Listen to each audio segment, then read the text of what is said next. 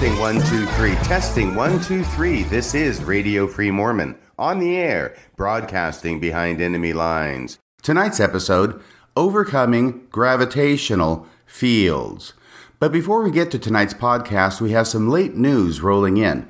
You may recall that yesterday I had announced the fact that the second day of prayer and fasting held by the LDS Church on Good Friday, April 10th, 2020, seemed to have done the trick of turning away the tide of coronavirus deaths, at least in the United States. And not only did the number of deaths peak on Friday, it began to go down dramatically after that, thus leading to a number of Latter-day Saints posting on Facebook that the second day of prayer and fasting held by the Church of Jesus Christ of Latter-day Saints had obviously had the desired effect. Well, no sooner did that podcast go up yesterday than I received from a listener to this podcast an update, and unfortunately, this is bad news because it appears that the daily number of coronavirus deaths in the United States did not continue to go down after that second day of fasting. Instead, on Tuesday, yesterday, April 14th, 2020, the death tally once again spiked. This from Thomson Reuters News. In an article dated Tuesday, April 14th, entitled U.S. Coronavirus Deaths Set Single-Day Record Increase, we have the following. U.S. coronavirus deaths rose by at least 2,228 on Tuesday, a single-day record, according to a Reuters tally. The article goes on, the previous single-day record was 2,069 set last Friday. That would have been Friday, April 10th, Good Friday, the second day of fasting and prayer in the LDS Church. So it appears that, unfortunately, the celebration regarding the effectiveness and the miraculousness of the second day of prayer and fasting and turning away the coronavirus may have been slightly premature. We will wait to see if a third day of fasting and prayer is called for by President Russell M. Nelson. I will keep you apprised as to any developments. But now on to tonight's podcast, which is titled, once again, Overcoming Gravitational Fields. Now, that's a strange title for a podcast, and let me tell you where it is that I came up with that title. It was a number of months ago. I was listening to Mormon Stories, and John Dehlin was interviewing somebody. I'm sorry, I cannot remember who it was who was being interviewed. But toward the end of that interview, John Dehlin asked this person what they think the purpose of life is. And I remember hearing that question and the thought suddenly coming to my mind as to what the purpose of life is. And the thought that came to my mind regarding what the purpose of life is was those three words.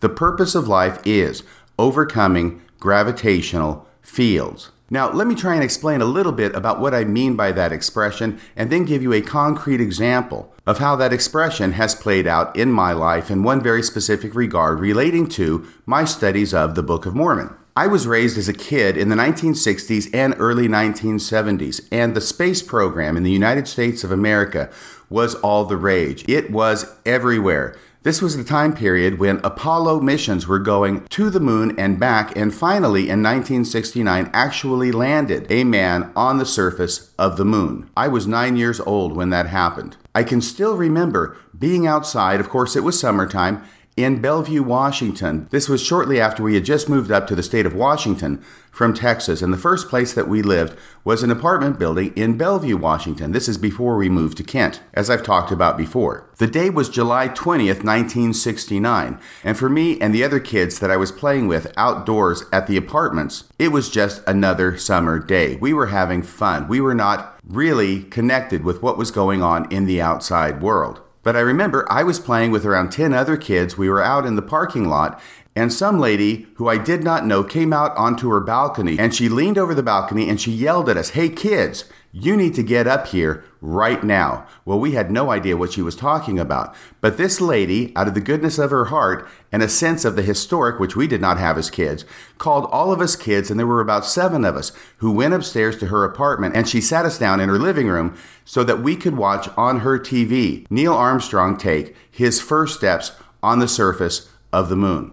Now, as you know, it's not an easy thing to get to the surface of the moon. In fact, this is something that John F. Kennedy had announced in the early 1960s, that the goal of the United States was that by the end of the decade, by the end of the 1960s, we would have a man walk on the surface of the moon. And indeed, that is exactly what happened. One of the most difficult things you have to do in order to get to the moon is you have to first overcome the gravitational field of Earth. And that takes a great deal of energy and a great deal of rocket fuel. But if you're going to be able to leave the planet Earth and go exploring out into the universe, and in this case get to the moon, you have to first overcome the gravitational field of Earth. So what does the Apollo 11 mission have to do with what I'm talking about? Well, in the same way that astronauts have to first leave the gravitational field of Earth and overcome it in order to get out in space to explore, in a spiritual sense, we have to overcome gravitational fields in order to leave our religious preconceptions behind so that we can get beyond them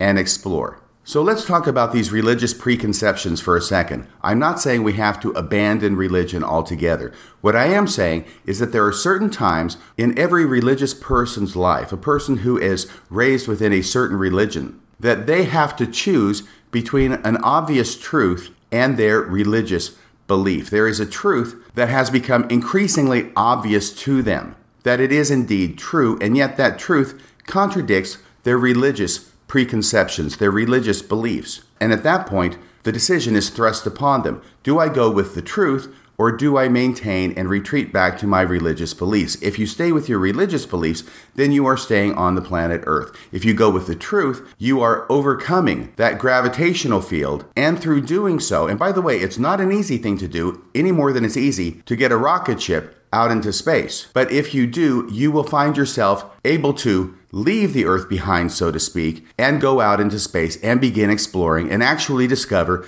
new things that you would never have been able to discover if you had remained on Earth, if you had remained with your prior religious preconceptions. So once again, here I'm just talking about theory. And I want to take this talk about theory and make it more concrete by giving you a specific example. Now, yesterday's podcast leads quite naturally into today's example, because yesterday's podcast I left off by giving what I considered to be absolute proof positive that the Book of Mormon quotes passages from the King James Bible that should not be in the Book of Mormon, at least not if we understand the Book of Mormon to have been translated from gold plates that were a record of Jews that left Jerusalem in approximately 600 BCE. And I went over the details as to why that is the case there. I will not repeat it here. But this was a difficult thing for me as a Mormon to come to grips with, because I had a preconceived notion. Now granted, it was taught to me by the church. I didn't come to it on my own.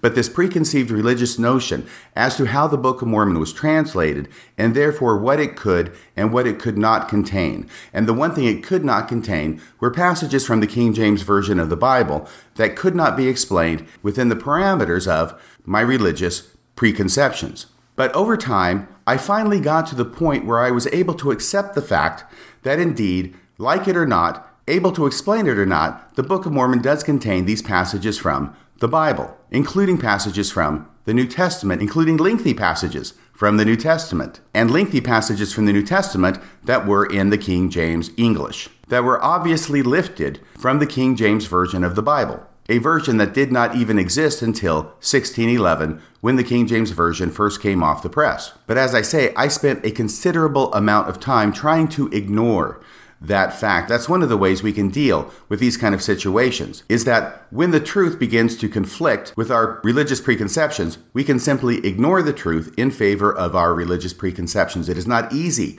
for us to let go of those religious preconceptions because they are so meaningful to us, and I'll certainly say they were meaningful to me, and in fact, I had invested a great deal of time and energy and capital in those religious preconceptions, including going on a mission for 2 years to Japan, and I think that the more I invested in my religious beliefs, the harder it was for me to begin to distance myself from those very religious beliefs, even when it was obvious to me and becoming increasingly obvious to me that there was a truth that existed that I could not deny that contradicted those very religious beliefs. So as I say, that was a tactic that I used for many years, was simply to ignore it. Now, I did not completely ignore the presence of the King James Version in the Book of Mormon, but what I did with it was I was invested in trying to explain why it was okay for the King James Version of the Bible to be in the Book of Mormon. In other words, I was involved in the apologetic end of the question. And I came up with, or really I learned from other apologetic writings, the basic explanations for why it is that it's okay that the King James Version shows up in the text of the Book of Mormon, and that this does not mean that it somehow conflicts with my religious beliefs. In other words, there are ways of getting around it and trying to harmonize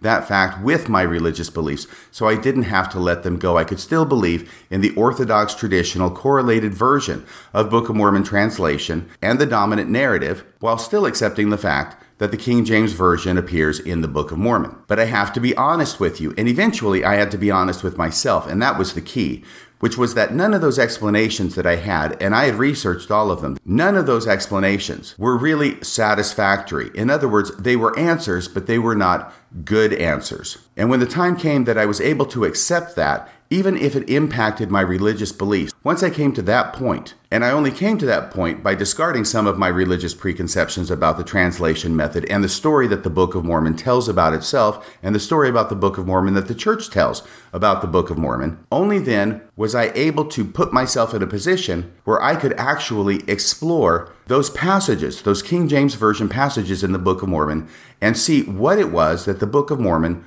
was doing with them. And when I was able to do that, I discovered that actually the Book of Mormon was doing some very interesting and indeed somewhat sophisticated things with the King James Version in the Book of Mormon. But the main point I'm driving at is that I had to first overcome the gravitational field of my religious beliefs regarding the translation of the Book of Mormon before I could put myself in a position to explore and appreciate and understand what the Book of Mormon was doing with it. Now, this is something that is very, very difficult to talk about with most Latter-day Saints. And the reason is because they are where I used to be. They are committed to this preconception of the translation process, which is the dominant narrative in the church, and which in fact just got once again cemented in this most recent proclamation from the General Conference of April 2020, the Proclamation on the Restoration. Abraham Lincoln had his Emancipation Proclamation. Russell M. Nelson now has his Restoration Proclamation. Because this proclamation says that the Book of Mormon was translated and once again goes back to the dominant narrative that the church has been teaching for over 100 years. And I plan on doing a podcast in the upcoming days and weeks dealing exclusively with the new proclamation. But getting back to my subject, a number of years ago, I looked specifically at the Sermon on the Mount in 3rd Nephi, i.e. the Sermon on the Mount from Matthew 5 through 7, which ends up appearing in the Book of Mormon. And it is obvious that this was lifted from the King James Version of the Bible. And when I looked at what happens in the Book of Mormon immediately before the Sermon on the Mount, which is reproduced there, and especially immediately after in the following chapters, I began to see that really what's going on here is that the Sermon on the Mount is not just filler that's thrown in to take up space. Instead, the Book of Mormon is actually doing something very interesting with the Sermon on the Mount as it's reproduced in the Book of Mormon. And I wrote a 3-part article on this subject a number of years ago, and I want to share with you that 3-part article at this point. And the reason I'm sharing it with you is not only because I think it's fascinating in its own right, and I hope you'll agree with me, but also to give it as a concrete example of what can happen when we allow ourselves to overcome gravitational fields. And I say allow ourselves to overcome gravitational fields. That makes it sound kind of passive. It really is a very active thing, just like using all the jet fuel to get off the ground and into space. It is not an easy thing for us to do, and perhaps it's intended not to be easy, but the results are worth it. And that is what I want to explain today with this example. And this is how the paper goes. It is titled The Sermon on the Mount in the Book of Mormon, and this is part 1. I wrote this 7 years ago in 2013. When I was a missionary, it was customary to introduce the new investigator to the Book of Mormon by inviting them to read the appearance of the Savior to the Nephites in 3 Nephi 11. Any of you who are missionaries will recognize this. This is what we did because we wanted to point out the fact that Jesus appeared to the Nephites, that Jesus is in the Book of Mormon, and that the resurrected Jesus appeared there and ministered unto them. This was an important selling point, at least at the time I served my mission. I remember being concerned whenever this invitation was given that the investigator would continue reading into 3 Nephi 12 through 14. In other words, the chapters immediately after 3 Nephi 11. And I was concerned that they would keep reading those chapters because they would realize that the Savior teaches the Nephites essentially the Sermon on the Mount from the King James Version of Matthew 5 through 7. Well, why was I concerned about that? Because I knew that if the investigator started asking questions about this, I would not have a satisfactory answer. In the many years since my mission, I have read most of the apologetic literature dealing with this issue. And while I have learned a number of helpful things along the way, none of the arguments have satisfied me. as to why the KJV Sermon on the Mount is in the Book of Mormon. As readers of the Book of Mormon are aware, the Sermon on the Mount comes at the beginning of Jesus' teachings to the surviving Nephites, though his teachings continue for 13 more chapters through 3 Nephi chapter 27. I was unable for a long time to come to grips with the fact that the presence of the King James Version Sermon on the Mount in the Book of Mormon is an indisputable indicator of its modern production. I covered this yesterday, you'll recall. I was so busy whistling past the graveyard and looking at other things that were more faith-promoting, that I didn't have to look at the King James Version in the Book of Mormon. But always in the back of my mind, the issue lurked. And the natural result was a certain amount of cognitive dissonance. And in this way, cognitive dissonance is what serves to help us get off the launching pad. It is what serves to help us be able to overcome gravitational fields, at least if we allow it to do what it's supposed to do and don't fight against it and stay on planet Earth, where it is safe. Eventually, I was able to admit the obvious, that there is simply no good reason, consonant with total and complete Book of Mormon ancientness, for entire chapters of New Testament KJV, King James Version, to appear in its pages.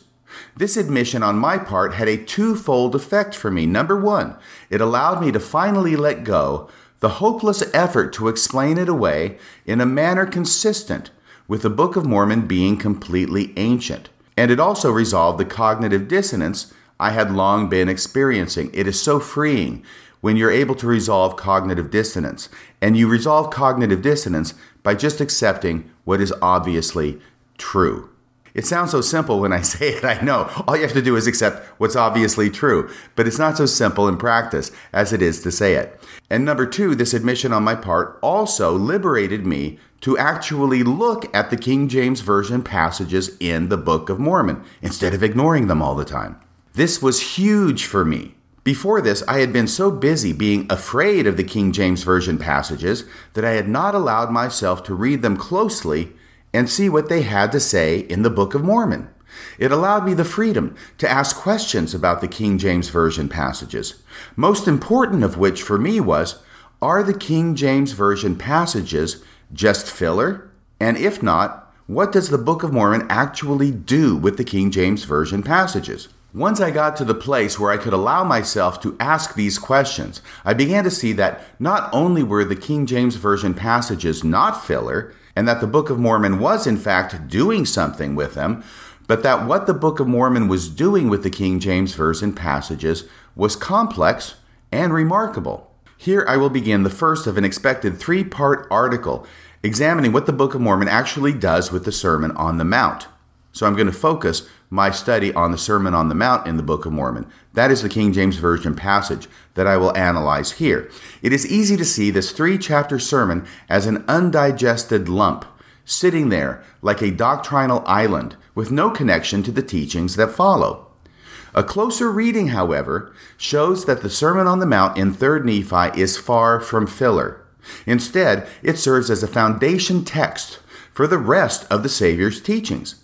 And we find threads of it woven into the warp and woof of what Jesus declares thereafter.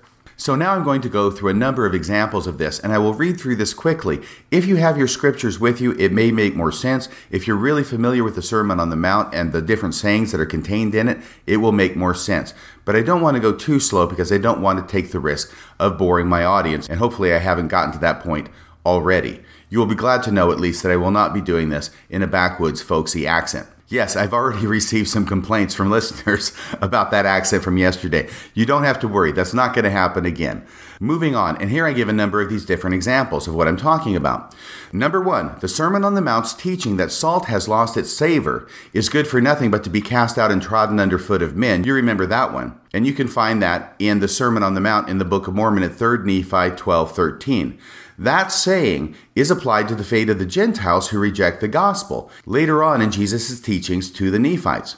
I will suffer my people, O house of Israel, that they shall go through among them, and shall tread them down, and they shall be as salt that hath lost its savour, which is thenceforth good for nothing but to be cast out and to be trodden under foot of my people, O house of Israel. That's in 3 Nephi 16:15. So once again, these are examples of how sayings in the Sermon on the Mount that is quoted in 3 Nephi 12 through 14 end up reappearing and being given new life, new meaning, and being interwoven into the text of what Jesus has to preach to them after quoting the Sermon on the Mount. Going on, number 2, the Sermon on the Mount's teaching that I give unto you to be a light of this people, that's 3 Nephi 12:14, is applied by Jesus later to his Nephite disciples. Ye are my disciples, and ye are a light unto this people, who are a remnant of the house of Joseph. That's 3 Nephi 15:12. By the way, I'm not going to say 3 Nephi every time I do these references. I want to do them quickly. All of them are from 3 Nephi, unless I tell you otherwise. Number 3, the Sermon on the Mount's admonition to let your light so shine before this people, that's from 12:16, becomes Jesus' Nephite teaching to hold up your light that it may shine unto the world. Behold, I am the light which ye shall hold up, that which ye have seen me do. And that's found in 18:24. So you can see Jesus taking these sayings from the Sermon on the Mount and now elaborating upon them and giving them specific application to his Nephite audience. Number 4, the Sermon on the Mount's teaching that Jesus is not come to destroy the law or the prophets, I am not come to destroy but to fulfill, that's from 12:17, is echoed to the Nephites, behold, I do not destroy the prophets, for as many as have not been fulfilled in me, verily I say unto you, shall all be fulfilled. And that's in 15:6. Number 5, similarly, the Sermon on the Mount's teaching that in me the law hath all been fulfilled, that's from 12:18, is expanded upon when Jesus tells the Nephites he is the one who gave the law of Moses and that the law in me is fulfilled. That's from 15:4 through 5. Number 6, the Sermon on the Mount statement that I have given you the law and the commandments, with the injunction that ye shall believe in me and keep my commandments to enter into the kingdom of heaven, that's from 12:19 and 20, is reiterated later as Christ identifies himself as the law, with an injunction to look unto me and endure to the end, and keep my commandments, in order to have eternal life. That's from 15:9 and 10. This will go on for 16 such examples. I let you know that so you can know when the end is coming and that there is in fact an end to these examples. We're on example number 7 now. The Sermon on the Mount's declaration that old things are done away and all things have become new, that's from 12:47, is picked up later when the Nephites do not understand this saying, and Jesus says, marvel not that I said unto you that old things had passed away and that all things had become new. That's in 15:2 through 3. Number 8, the Sermon on the Mount's admonition that I would that ye should be perfect, even as I or your Father who is in heaven is perfect. That's a very famous one among Mormons. That's from 12:48 in 3 Nephi. Is echoed at the end of Jesus' ministry to the Nephite disciples. Now notice we're getting all the way to the end of Jesus' ministry in 3 Nephi 27. It is echoed there where he says, therefore, what manner of men ought ye to be? Verily I say unto you, even as I am. You can see how that's an echo of 12:48, and that's found in 27:27b. Now that's chapter 27, verse 27. I put B there because that's a common type of notation. If you're quoting a specific verse, but you're only quoting the first part of the verse, you give it the notation A. If you're quoting the second part of the verse specifically, you give it the notation B, so you can be a little bit more specific about what part of the verse you're citing to. So that reference again is chapter 27, verse 27b in 3 Nephi. Number 9, the Sermon on the Mount's warning against using vain repetitions in prayer as the heathen, for they think that they shall be heard for their much speaking, which is found in 13:7, finds application in the Nephite disciples' prayer to God,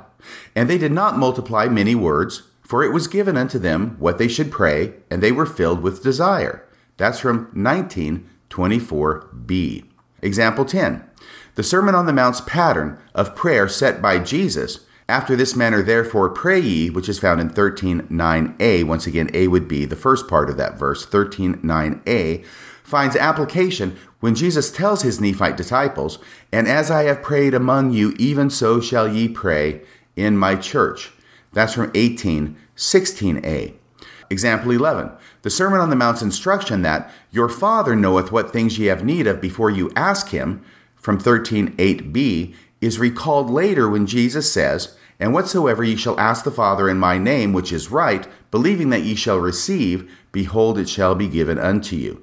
That's from 18 and 20. So you can see how all these different examples and all these different passages and all these different sayings from the Sermon on the Mount end up getting picked up on later by Jesus and elaborated upon and incorporated in his subsequent teachings to the Nephites. Example 12.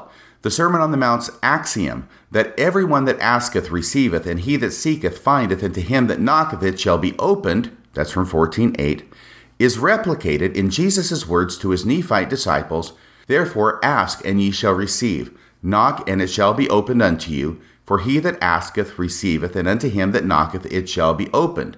And that's from the last chapter of Jesus' ministry in 3 Nephi, chapter 27 and verse 29.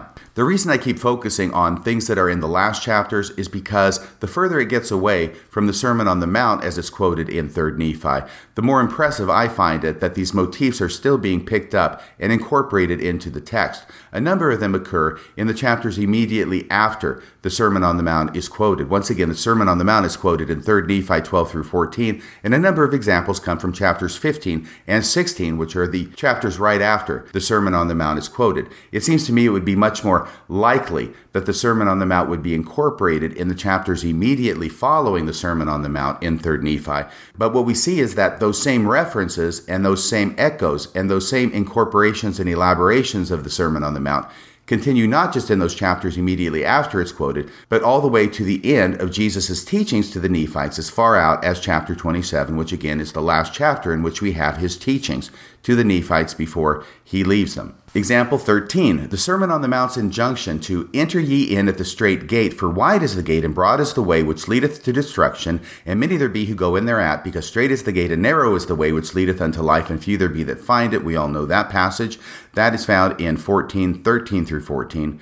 Finds renewed application to the Nephite disciples. And once again, this is in the last chapter of Jesus' ministry, chapter 27, verse 33, where he says, enter ye in at the strait gate, for strait is the gate, and narrow is the way that leads to life, and few there be that find it. But wide is the gate, and broad the way which leads to death, and many there be that travel therein, until the night cometh, wherein no man can work. Example 14, the Sermon on the Mount's teaching that whoso heareth these sayings of mine and doeth them, I will liken him unto a wise man, who built his house upon a rock, that when the rain falls, etc., it fell not. But the one who hears and does not do these sayings is likened to a man who built upon the sand, and his house fell, and great was the fall of it. We remember that one. That's also very familiar. Frankly, pretty much all the sayings from the Sermon on the Mount are familiar. And this is found in 14:24 through 27. Will be repeated and amplified to the Nephites, where he tells them later, and if ye shall always do these things, blessed are ye, for ye are built upon my rock. But whoso among you shall do more or less than these are not built upon my rock, but are built upon a sandy foundation, and when the rains descend, and the floods come, and the winds blow, and beat upon them, they shall fall, and the gates of hell are ready open to receive them. That's from 18:12b to 13.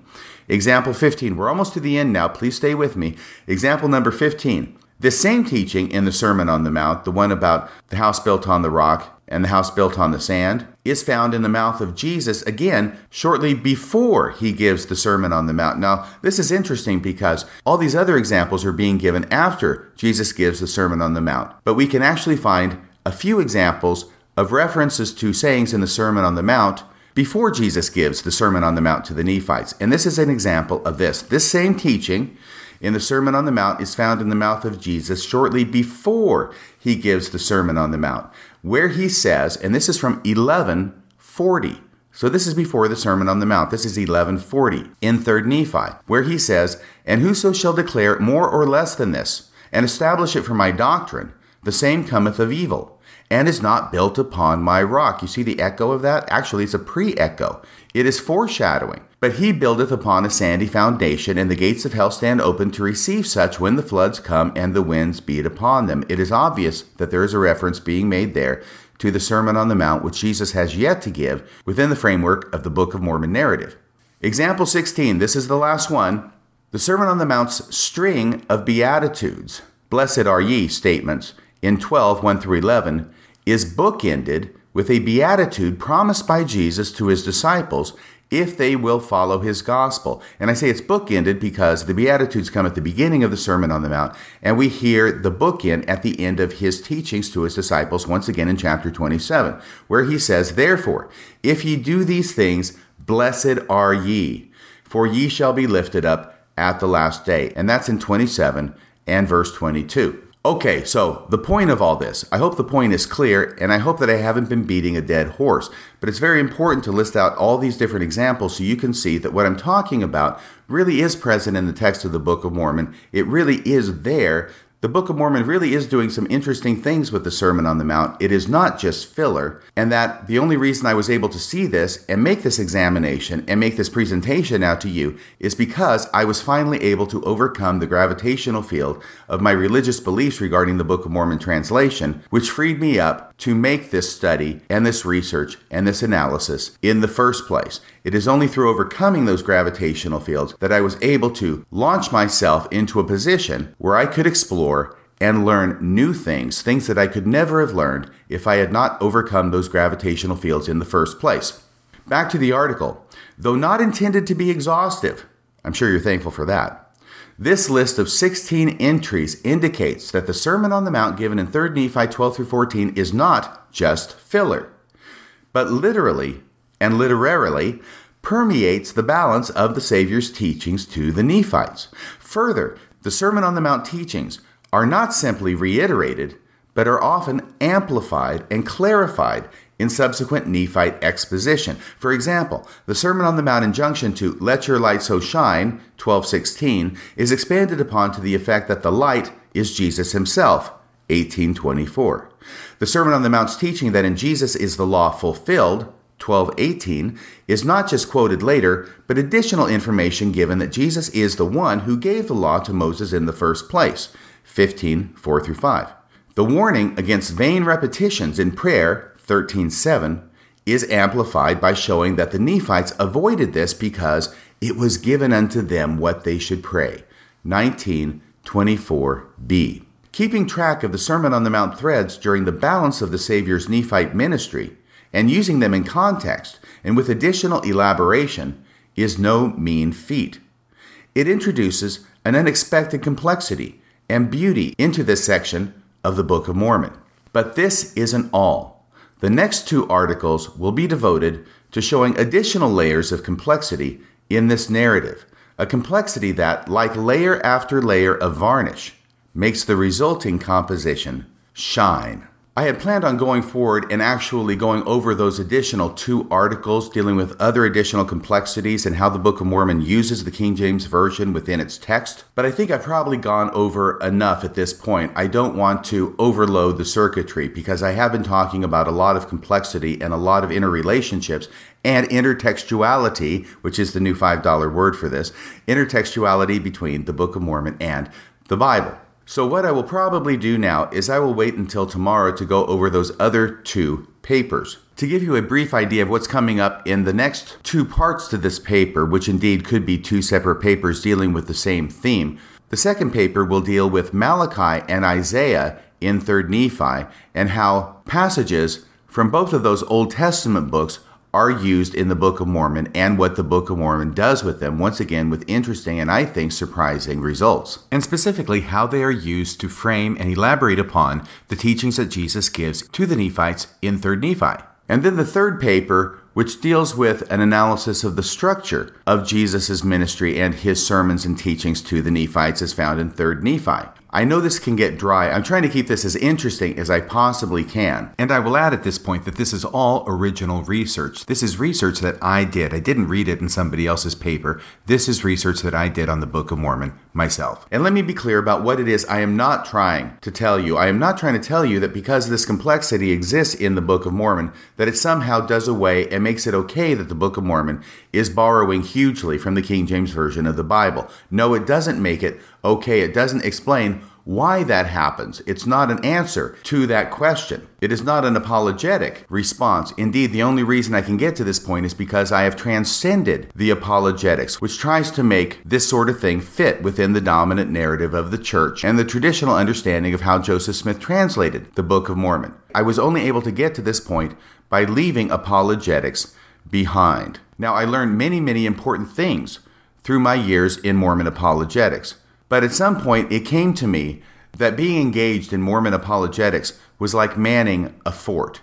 And we're manning a fort, we're all inside the fort, and the enemies are outside the fort. And so what we have to do is we have to make sure that the walls are firm and in place. We have to build them high. We have to build watchtowers upon the walls. And there's a moat, and we have to dig a moat out front, and we have to put spikes outside the moat. In other words, we have to defend this position. We have to defend the church. That is the role and the job of apologetics. And we have to build that defensive position so strong and so completely that nobody can get in. But as I say, it was only sometime after this that I realized that at the same time I'm building this fort and making those walls high and strong, that at the same time I'm keeping enemies out of the fort, I'm also locking myself inside the fort. And that it was only by leaving this fort that I had made with the help of many others, but this fort that I had made and this fort that I had constructed out of Mormon apologetic tinker toys, it was only after getting out of this fort that I was able to roam around in the woods and the mountains and the fields and the rivers and the oceans and be able to see there's a great big, wonderful, fascinating, beautiful world out there. And it is a world that I never could see while I was locking myself inside the fort, and indeed it was a world that I never would have been able to see if I had remained locking myself inside the fort. So am I saying that the way that the Book of Mormon uses the King James Version means that the dominant narrative is true? No, what I'm saying is that only by transcending the dominant narrative was I able to make these discoveries in the first place. Am I saying that the Book of Mormon is true or inspired or God-given or that it was translated by the gift and power of God and that this proves it? No, I'm not saying that. Am I saying that this proves that Joseph Smith was a prophet of God? A lot of times when I'm talking about this, that's what people think I'm trying to prove. But it's not. It's completely different from that. All of that stuff about proving that the Book of Mormon is the Word of God, or proving that Joseph Smith was a prophet of God, or proving that the LDS Church is the one and only true church upon the face of the earth, all of that stuff I left behind in the fort. I'm out of the fort now. This is a completely different subject. And what I'm saying is that I can leave all that behind, and that only by leaving all that behind am I freed up to look at the Book of Mormon and see what it does with the King James Version, as I've been talking about today, and as I'll be talking about tomorrow. And this is the concrete example of what can happen when we overcome gravitational fields by accepting what is obviously true, even when it conflicts with our preconceived religious beliefs. If we stick with our preconceived religious beliefs, and many people do, and I did for many years, we lock ourselves away in the fort, we submit to the gravitational field of our religion. And it is only by overcoming those gravitational fields that we can progress, and I will use that term, and I think I use it advisedly, that we can progress to learning more things. That's about all for tonight. Until next time, this is Radio Free Mormon, signing off the air.